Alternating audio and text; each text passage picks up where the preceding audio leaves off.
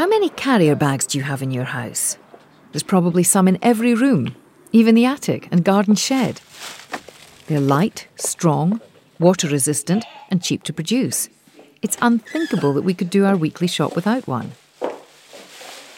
It's been estimated that every UK household uses over 300 carrier bags a year.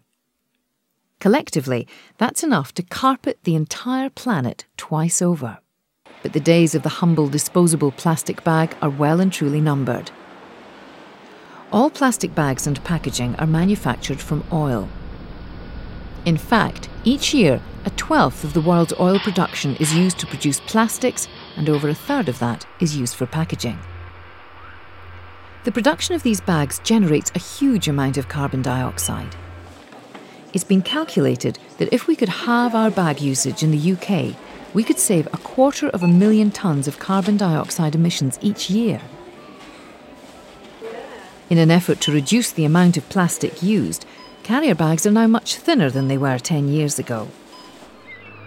And because a plastic bag can take 100 years to break down in a landfill site, manufacturers are developing biodegradable carrier bags that break down within 2 years to water and harmless gases. Not all retailers offer them, though, so if you have to use disposable bags, try and recycle them. Most supermarkets have special recycling facilities for this purpose. A carrier bag made from recycled plastic reduces the amount of carbon dioxide generated during manufacture by 2.5 times.